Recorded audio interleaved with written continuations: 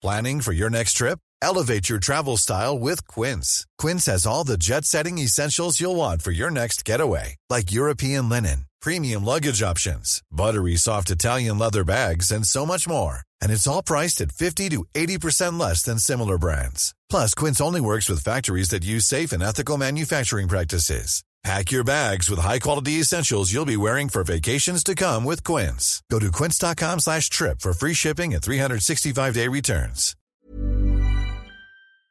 Hormoner är en naturlig och livsnödvändig del av kroppen. Ändå finns det en stor okunskap kring hormoner och vi märker att många inte känner till hur menscykeln eller olika preventivmetoder fungerar. Den här okunskapen kan skapa en rädsla för hormonbehandlingar eller hormonella preventivmetoder och också göra det svårt att veta om och när man ska söka vård för mensrelaterade besvär. Hormoner diskuteras ofta i media, men ibland saknas en vetenskaplig grund för informationen och osanningar och myter sprids och får fäste. Vi på Babys podcast tror att kunskap kring kroppen och dess funktioner bidrar till en stärkt självbild och ett ökat välmående hos kvinnor. Det är ju just därför vi gör den här podden. Kunskap är makt helt enkelt. Därför vill vi tipsa om en hemsida där du kan få den vetenskapligt grundade fakta du behöver och förtjänar. Hormonguiden.se är ett initiativ av Gedeon Richter och är en hemsida framtagen i syfte att öka kvinnors kunskap om hormoner. Som barnmorska och gynekolog gillar vi verkligen den tydliga informationen med bra bilder, strukturerad genomgång av menscykel och preventivmedel. Gör dig själv en tjänst och skaffa dig mer kunskap om din kropp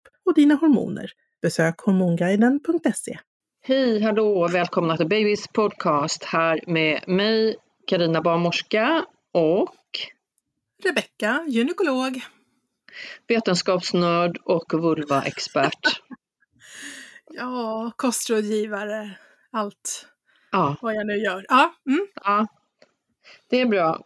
Vet du Rebecka, vi har fått en hel del frågor och det ska då handla om relaterat till förlossning idag.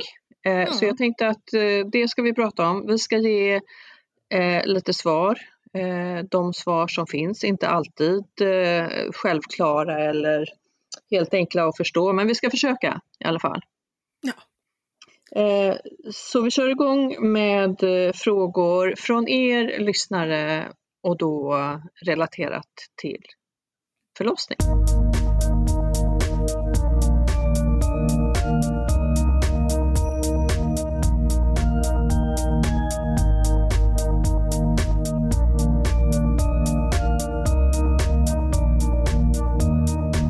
Ja, vad säger vi Rebecka? Jag har en fråga som lyder: hur stor andel av de som sätts igång får värkstimulerande dropp? Jättebra fråga som jag har haft lite svårt att hitta svar på faktiskt. Jag har suttit och försökt kika på det. Framförallt var det lite svårt att hitta svenska siffror. Det finns säkert studier. Men någon exakt siffra kunde jag inte hitta. Min känsla om man ska säga hur stor andel, min känsla är nog ändå att det är en ganska stor andel. Lite beroende på vilken igångsättningsmetod man har använt såklart.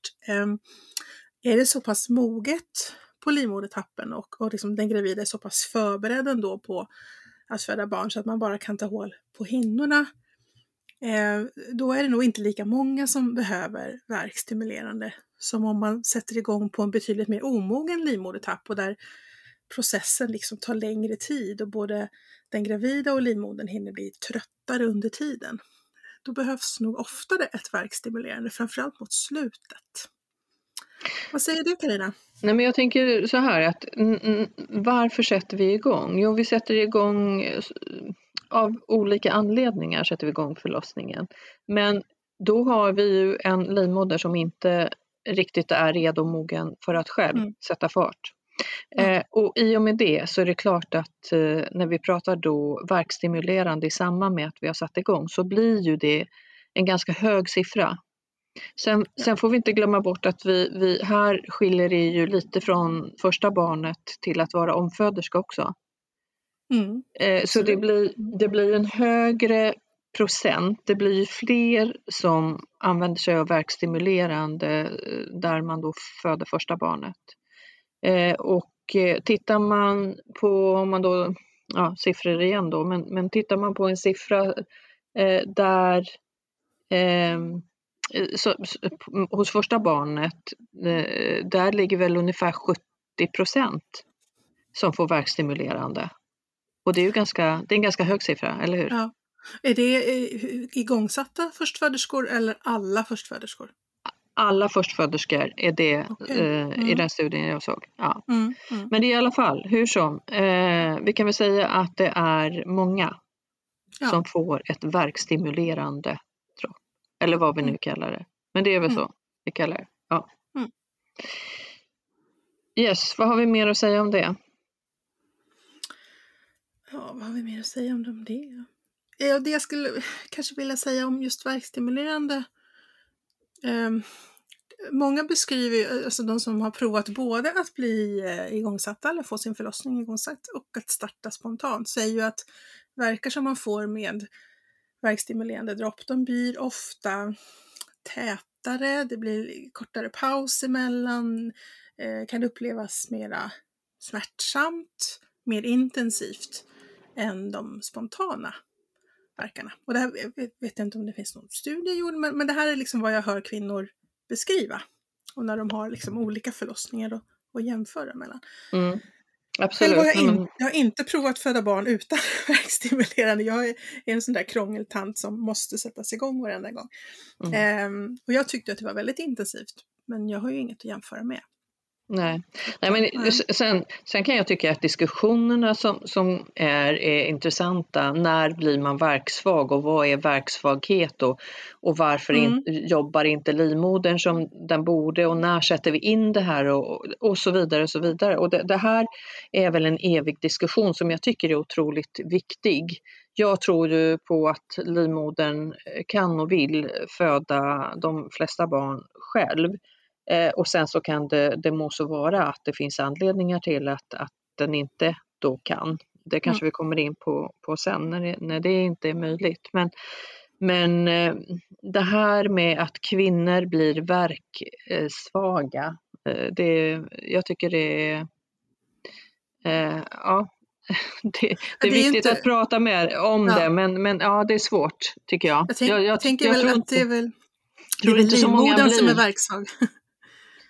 Ja, det är livmodern, men ändå liksom. Är det verkligen så? Hade vi kunnat vänta lite och varför inte? Och vad skulle vi kunna göra istället för att ge det droppet?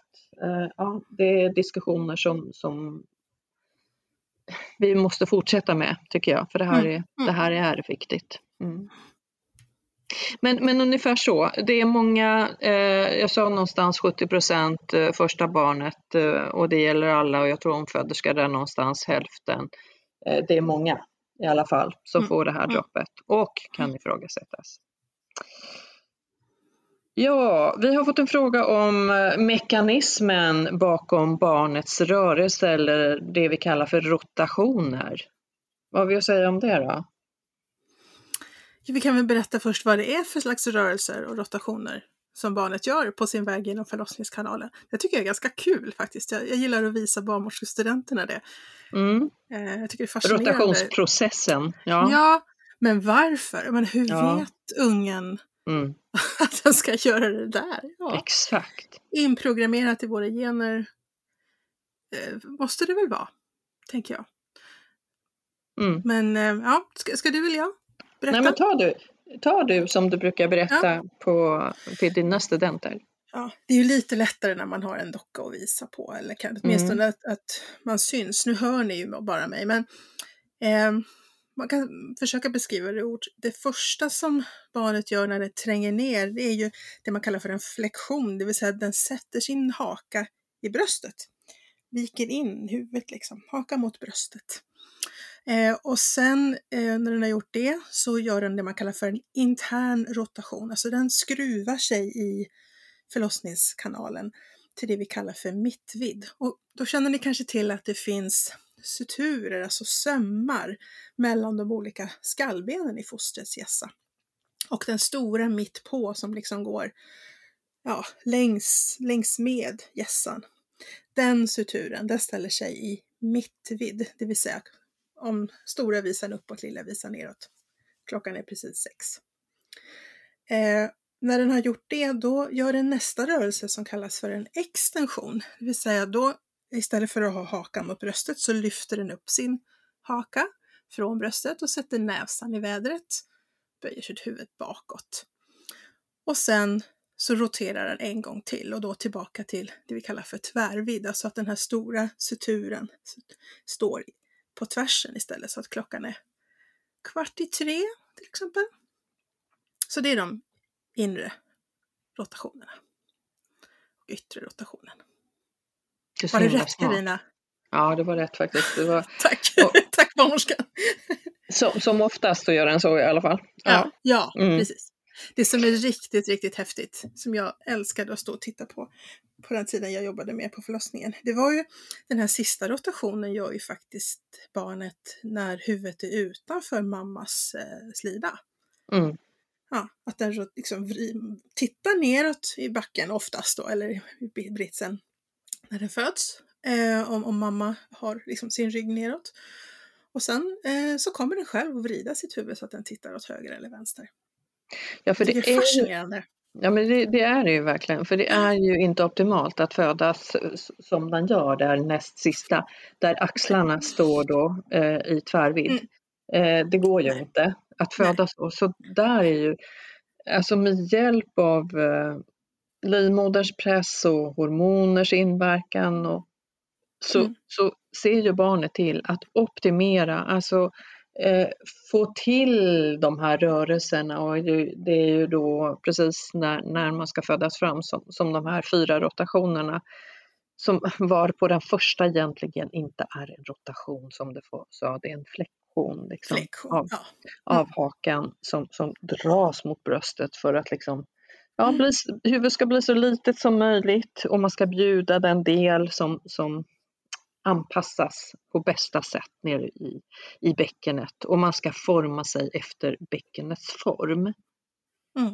Ja, det är otroligt fascinerande. Så det är rotationsprocessen, kan man väl säga. Sen kan man ju födas med när näsan, den där näst sista där, när näsan kommer ut mot mammas ändtarm eller upp mot magen. Det kan ju vara olika, men som oftast så är ju näsan som pekar neråt bakåt och inte upp mot mammas mage. Det vi kallar vidöppen bjudning då. Stargazer på engelska. Det tycker jag är så fint. Kommer verkligen ut och titta på stjärnorna om det fanns några stjärnor i taket. Ja, men den tycker jag vi ska ta mer än vidöppet läge. Det är mycket vackrare. Stargazer. Ja. Eller så gör man som min 3:e unge. Försöker sig på att bjuda hela ansiktet först istället. Ja, så kan man också göra. Ja, då blir det nödutgången. Ja, då blir det nödutgång. För det går inte. Nej. Ja, det är svårt. Ja. Och vad kan man säga mer om de här rotationerna då? Ja, de går snabbare för vissa, lite långsammare för andra. Det beror på hur ditt bäcken ser ut och hur stort barnet är och lite andra anledningar till att det kan ta olika lång tid. Och det här vidöppna läget, där har man ju inte optimerat helt och hållet, så att det kan ju ta då lite längre tid faktiskt. Precis. Apropå tid så fick vi en fråga här. Går andra barnet alltid snabbare? Du är ju vetenskapsnörden. Det jag ser är att det till 97% går snabbare. De födslar som jag är med på. Sen är det inte alltid såklart. Det kan vara saker som gör att det tar något längre tid. Men 2:an är den som jag tycker mig se går snabbare än de andra. Ja. Och då är det både det här skedet där livmodertappen ska öppna sig och krystskedet. Båda de skedena är ju kortare. Och de som födde sitt andra barn än som födde sitt första. Så rent statistiskt så går det ju snabbare. Men man kan inte säga alltid. Vi har ju de här som busar till det lite och lägger sig vidöppet till exempel eller hittar på något annat. Mm. Ja. Men har du tittat hur det ser ut med data på snabbheten eller de olika Det jag tiderna? hittade var att förlossning 2, om man tittar på antalet timmar från aktiv förlossning till att barnet är fött, så förlossning 2 var nästan hälften så lång statistiskt. Där ser man. Mm. Men du, hur är det då med den här luriga 3? Det är inte så sällan faktiskt som vi ser det. Är den lurig? Varför är den lurig? Och stämmer det? Ja, alltså där har jag inte hittat några studier, ska jag säga. Så där är det, får man väl svara efter erfarenhet, våran gemensamma erfarenhet. Ja, det finns väl en anledning till att man har börjat kalla det för den luriga 3:an. Jag tycker det är ofta att det är så att man förväntar sig att 2:an gick ju så snabbt så 3:an kommer väl bara ramla ut på tvären, men nej.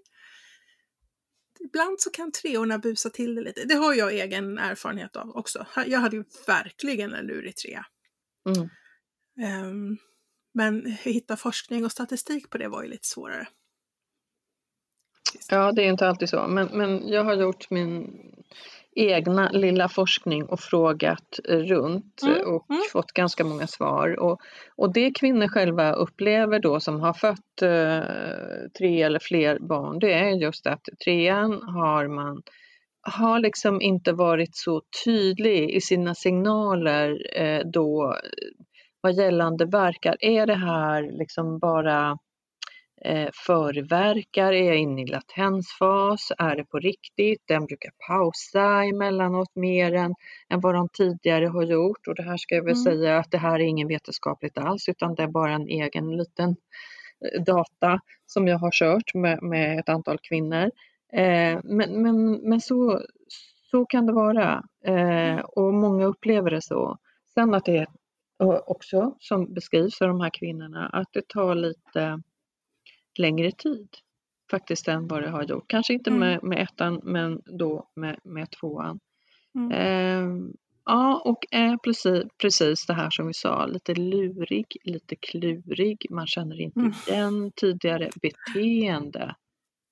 Så att, ja, jag kan intressant. nästan tycka att det är inte bara själva förlossningen som är lite lurig med 3. Jag tycker många beskriver att graviditet nummer 3, vänta tredje barnet, att det också kan vara att den känns väldigt annorlunda mot de 2 tidigare. Så att, ja. Och vet du någonting annat som jag har hört, jag vet absolut inte hur det stämmer med verkligheten, men att barn nummer 3 är så helt annorlunda mot de andra syskonen då. Och det här är ju då om det är liksom biologiska syskon, annars kan man ju kanske tänka sig att man kan alla är unika på sitt sätt, men kanske ännu mer om man har andra föräldrar då. Men att de är väldigt, väldigt olika i sitt sätt att vara. Intressant. Det kanske också beror på om man är nummer 3 och yngst, eller om man är en 3 och mitt i en skara. För ja, men absolut. Jag kan tro att det här med att vara yngst också är ju lite speciellt. Ja, är det? Ja, man brukar ju prata om att man är typiskt stora syskon eller typiskt mellanbarn eller typiskt lilla syskon eller ensambarn. Ja, att man får lite olika, vad ska man säga, personlighetsdrag eller uppför sig på ett visst sätt. Liksom. Ja, men det är också väldigt intressant. Men det är ju de som har fler än 3 barn, 4, 5, 6 och så vidare, och tycker fortfarande att ja, men 3:an, nummer 3 barn skiljer sig lite grann. Jag kan tycka att det är något härligt i det också, att det får vara så. Eller att det inte är så. Det är bara olika, Rebecka. Ja, precis. Men du, vad har vi med för frågor? Jo, kan alla föda vaginalt? Eller när är det ett hinder att föda vaginalt? Ja, men då vet vi ju att det kan ju vara en rad faktorer som kan ställa till det. Jag tänker på till exempel, jag tänker på förlossningsrädsla. Där det kan ju hindra oss från att föda vaginalt, men det kan ju också vara fysiologiska faktorer som ryggskador eller ryggmärgsskador. Det kan vara, vad tänker vi mer? Pannbjudning, alltså barnets läge, tvärlägen. Ja, tvärläge, framstupa ansiktsbjudning. Ja. Ja.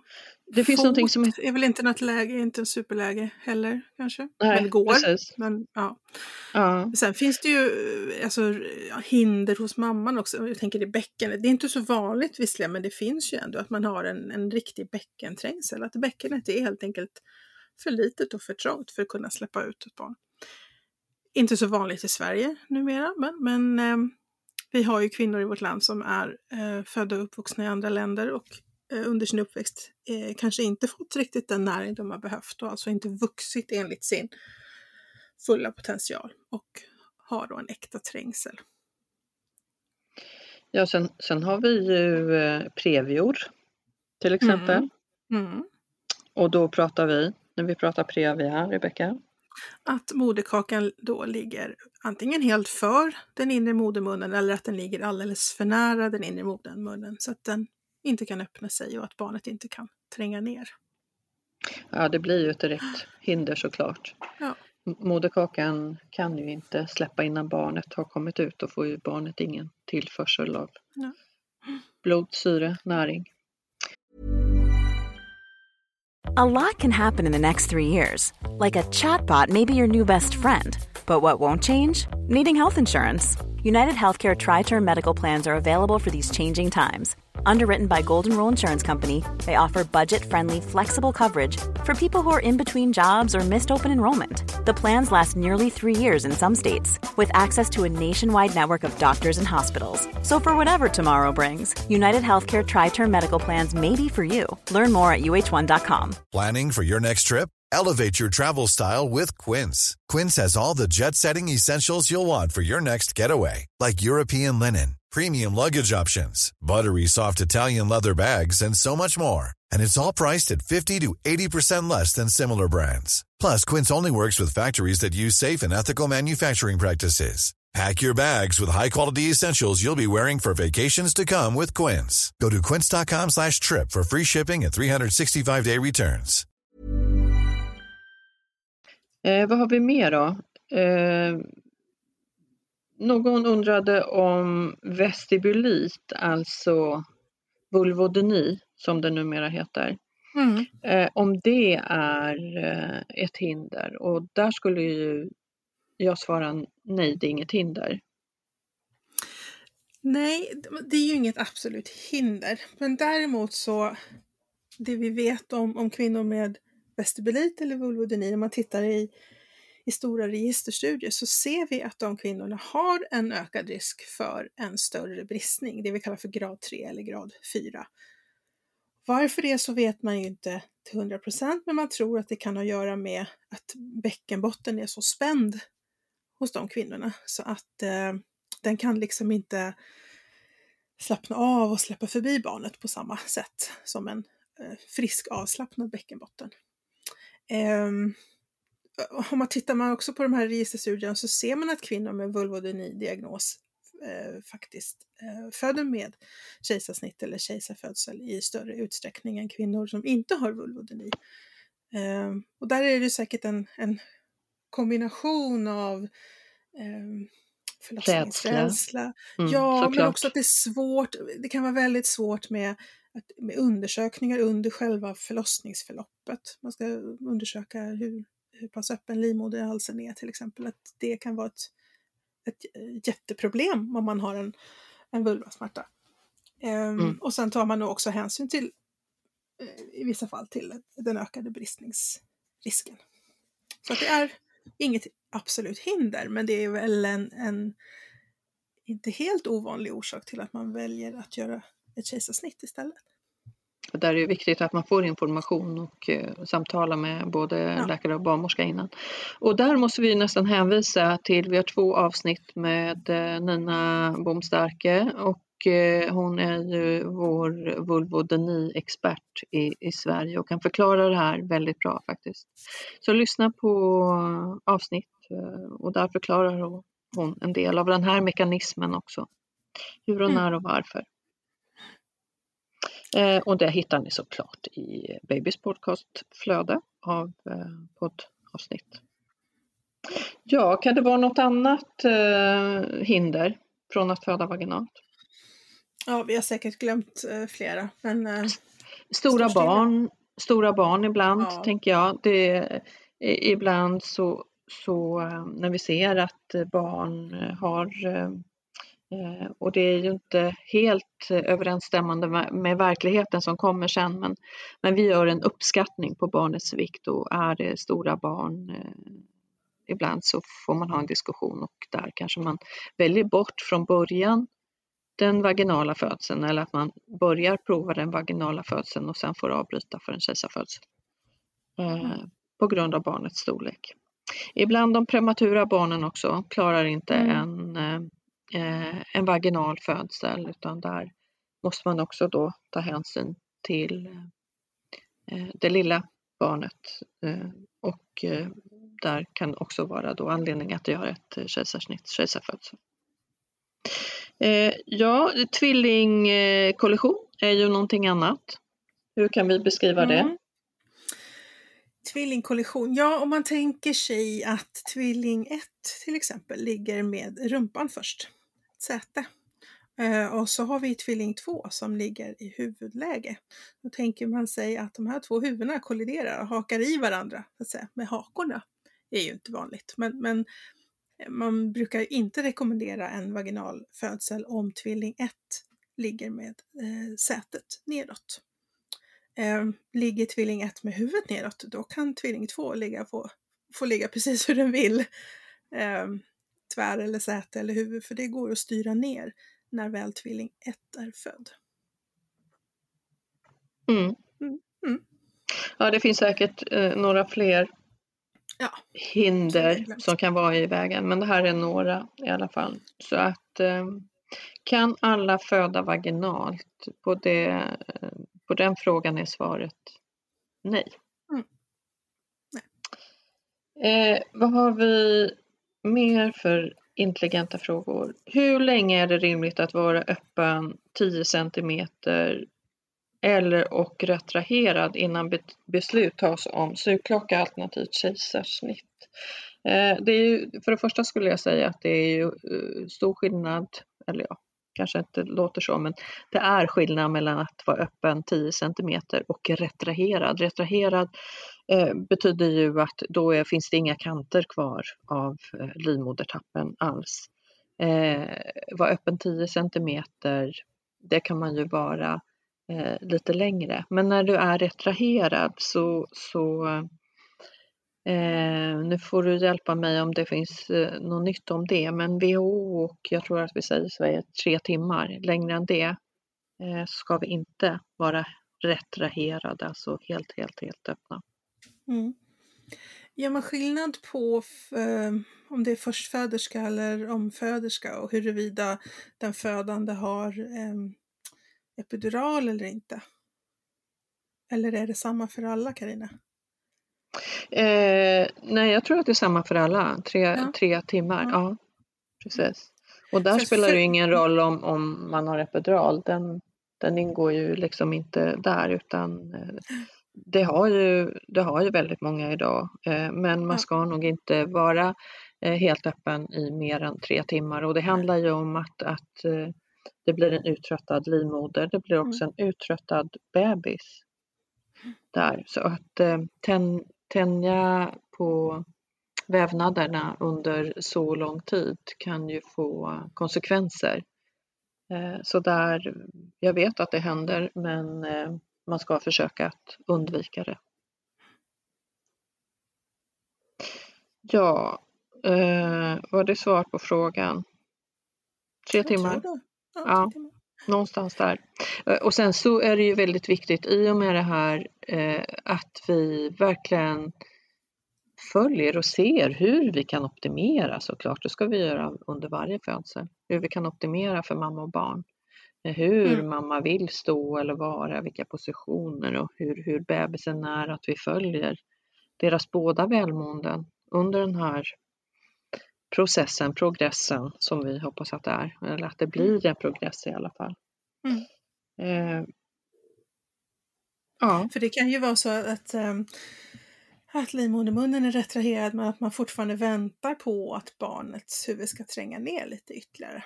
Det kan Exakt. Det behöver inte vara att det står helt still under de här timmarna utan det händer saker med barnets nedträngande också. För det är ju två parallella saker, liksom att det händer att livmodertappen ska öppna upp sig och barnet ska tränga ner, självklart. Så att, men det här ska vi ska ju följa den här processen även i journaltext. Väldigt viktigt att vi skriver varför och att den födande med partner är väl informerade. Och att det finns ett samtycke. Det pratar vi mycket om. Och det ska vi lyfta ännu mera. Att vi är med på det som händer. Ja, det finns många sätt att optimera på. Men helst så önskar vi att man inte är retraherad mer än 3 timmar. Vad säger vi om det här som vi pratar ibland, Rebecka, om att barn är höger- eller vänstervända? Varför lägger vi oss åt ena eller andra hållet och vad är vanligast? Vanligast är ju innan förlossningsstart i alla fall att barnet ligger högervänt, det vill säga kikar åt sin mammas högra sida. Exakt varför det är så, det tror jag inte att vi vet. Men man kan spekulera lite om det har att göra med livmoderns form och lite grann hur livmodern är lutad i kroppen. Och det allra vanligaste är ju att livmodern, framförallt under graviditet men även annars, lutar lite mer till höger än till vänster och är också lite roterad åt höger. Så att livmodern är liksom inte centrerad kring en mittlinje, någon tänkt lodlinje i kroppen, utan lutar åt höger och har roterat sig lite åt höger sida. Och jag tänker att det kan ha någonting med det att göra. Att det är därför barnet väljer eller råkar hamna så. Mycket har ju med tyngdlag att göra också. Huvudet på barnet väger mer än rumpan, alltså hamnar huvudet oftast neråt. Och hjässan, alltså bakre delen av skallen, väger ju mer än det främre. Och att det skulle då påverka. Jag hör att jag killgissar nu fast jag är tjej. Men jag tror inte någon kan exakt säga varför. Men det har förmodligen att göra med livmoderns form och lutning att göra. Men ibland så tror jag också att du säger att de högervända bebisar är ju det som är vanligare. Och det märker man ju att det är några som är vänstervända och då tänker jag ibland att kan det då ha med placeringen av moderkakan, placentan, att göra. Och att vissa bebisar bara har liksom råkat glida ner på ena sidan och sen tyckte att men det här var ju väldigt bra, jag ligger kvar här. Ja. Vi vet inte riktigt varför, men vi vet att det är fler högervända än vänstervända. Och egentligen spelar det inte jättestor roll. Det finns studier som visar att vänstervända kan ta något lite längre tid på sig att komma ner. Jag vet inte huruvida. Vad tror du eller vad ser du? Jag har lärt mig någon gång att de som ligger vänstervänt är lite större risk att de hamnar vid öppen bjudning. Och då har man ju inte optimerat sitt läge utefter hur bäckenet ser ut. Och det kan ju då möjligen förklara att det tar något lite längre tid. Eller hur? Att hela förloppet tar lite längre tid. Men intressant är det. Höger- och vänsterläge. Vi har någon mer fråga som vi kanske hinner med idag. Vi återkommer till dessa frågestunder för det är väldigt trevligt tycker jag med era frågor. Ja, tycker jag också. Har vi någon? Ja, fick en fråga här. Hur vanligt är det med rädsla för vaginal förlossning och kejsarsnitt? Och rädsla för vaginal förlossning, det var lite lättare att hitta data på. Rädsla för kejsarsnitt Det kunde jag inte hitta någon studie som är gjord, men jag märker ju själv som mödravårdsläkare att det är ju ganska många som säger att jag är precis lika rädd för kejsarsnitt som för vaginalförlossning. Jag väljer mellan två onda ting. Jag fattar ju att den måste ut på något sätt, men båda känns läskigt. Men jag kunde inte hitta någon bra forskningsstudie på det. Men om man tittar på förlossningsrädsla liksom som grupp och inte delar upp det i födselsätt, så hittade jag en svensk studie som är gjord av en barnmorska som heter Elin Ternström. Och där ställdes frågan om rädsla inför förlossning. Och då var det ungefär 22% som svarade att de var rädda inför förlossningen. Jag har sett siffror på ungefär 10% också, så jag tror att skillnaden kan nog bero på hur är frågan ställd och när under graviditeten är frågan ställd. Man kanske får olika svar om man frågar i vecka 10 än om man frågar i vecka 30, tror jag. Så det kan säkert påverka. Men ja, någonstans mellan 10 och 20% då. Men sen beror det väl också på om man har barn sedan tidigare och vilken upplevelse man har. Ja. Nu är jag lite osäker på just den här studien som jag hittade. Kanske bara förstföderskor. Ja, jag tänker att det borde ha varit förstföderskor. Ur ren sån här om man tänker forskningsmässigt så hade det ju varit rimligt. Men jag törs inte ta gift på det. Nej. Och man kan väl säga att man kan säga frågar man om föderskor som... Alla pratar. Nej, nu får du. Du. Jag tänker så här, frågar du om föderskor så beror det ju väldigt mycket på den förra förlossningen, hur den var, exakt. Upplevelsen. Det blir svaret blir ju en spegling av hur gick det förra gången. Så är det. Yes. Vad skulle vi säga? Ja. Jag skulle säga något. Jag glömde. Ja. Jag tappade. Ja. Sorry. Nej, det var inte ditt fel. Hur som så är det ju viktigt, det var nog det jag skulle säga. Hur som så är det viktigt att vi vet att det är många som har funderingar och upplever rädsla. Och att man då kanske tar hjälp i alla fall. Ta hjälp av sin barnmorska på mödravården. Man kanske behöver en samtalskontakt med de här Aurora-teamen. Så att gör det, ta hjälp. Vi har en till fråga här. Om man har blött mycket under 2 förlossningar, är vattenförlossning inte aktuellt då? Får jag svara? Ja, jag hoppas på att du vill svara. Jag hoppas på att... Nej, men jag vill svara. Jag hoppas att du har pratat med Sita om det här. Ja, men jag har pratat med Sita Lundin i Göteborg som ju är en fantastisk barnmorska men som jobbar hårt för vattenfödslar. Och inte bara för det utan det är många som säger att jo men absolut är det möjligt. Nu är det ju då lite beroende på varför man blödde. Vad beror PCH på, alltså de här stora blödningarna, och PCH för oss, stor blödning, det är ju när det är över 1 liter. Man har ju förvisso en ökad blodmängd, blodvolym i kroppen som gravid för att vi vet att man blöder som oftast när vi föder barn, så att vi har en extra resurs där. Men stora blödningar behöver inte vara ett hinder för vattenfödsel. Dock kan du möta ett motstånd på den klinik dit du kommer om man ser i journalen eller du säger att du haft stora blödningar.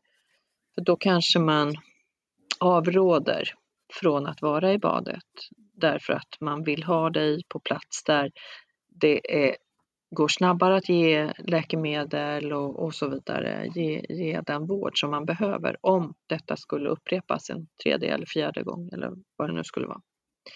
Så att det är inte big no utan det är möjligt, dock lite beroende på anledningen till blödning. Det kan vara att det har varit ett väldigt långt förlopp. Vi kanske pratar värkstimulerande dropp igen under många timmar. Det är en trött livmoder som har svårt där i slutet, blöder mycket efteråt och av den anledningen så får vi en PCH.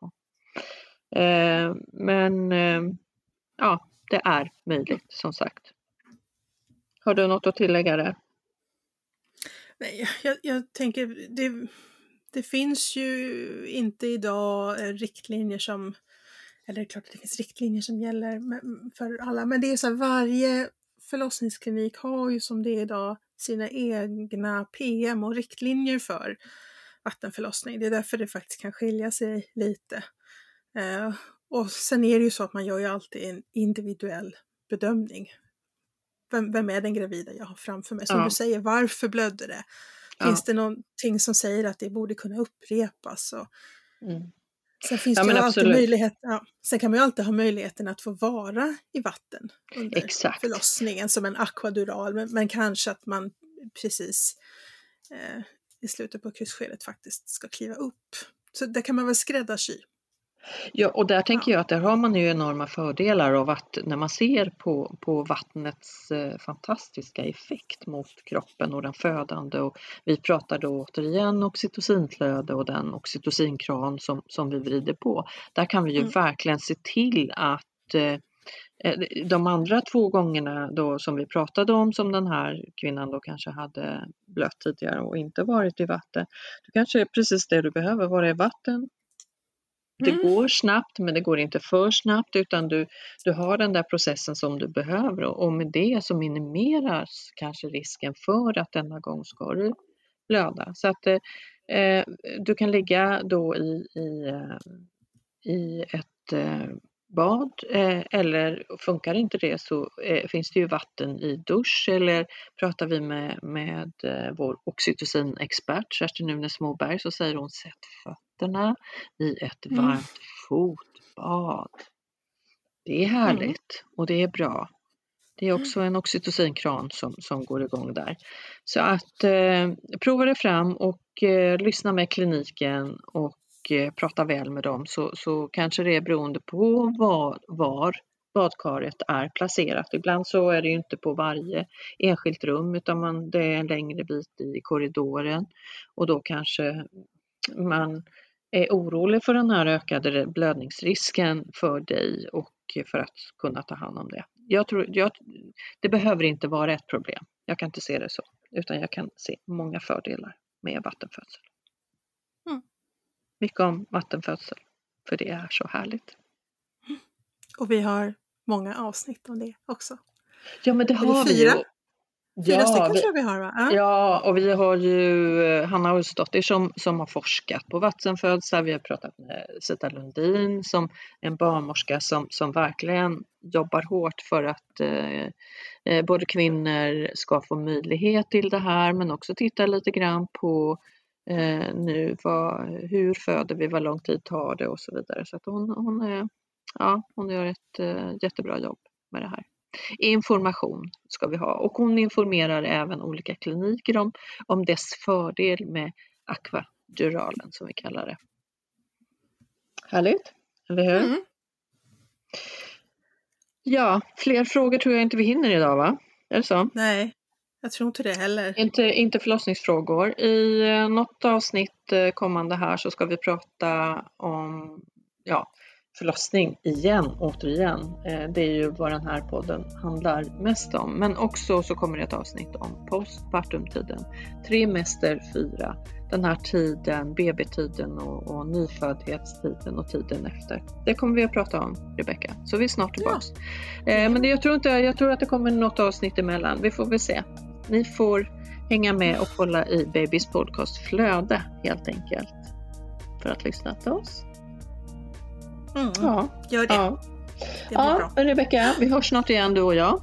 Absolut. Tack alla ni för att ni har lyssnat. Ni vet att vi finns på Instagram, och vi uppskattar verkligen att ni följer med oss där. Ett Babys podcast där också. Ha det gott, ta väl hand om er. Hörs snart.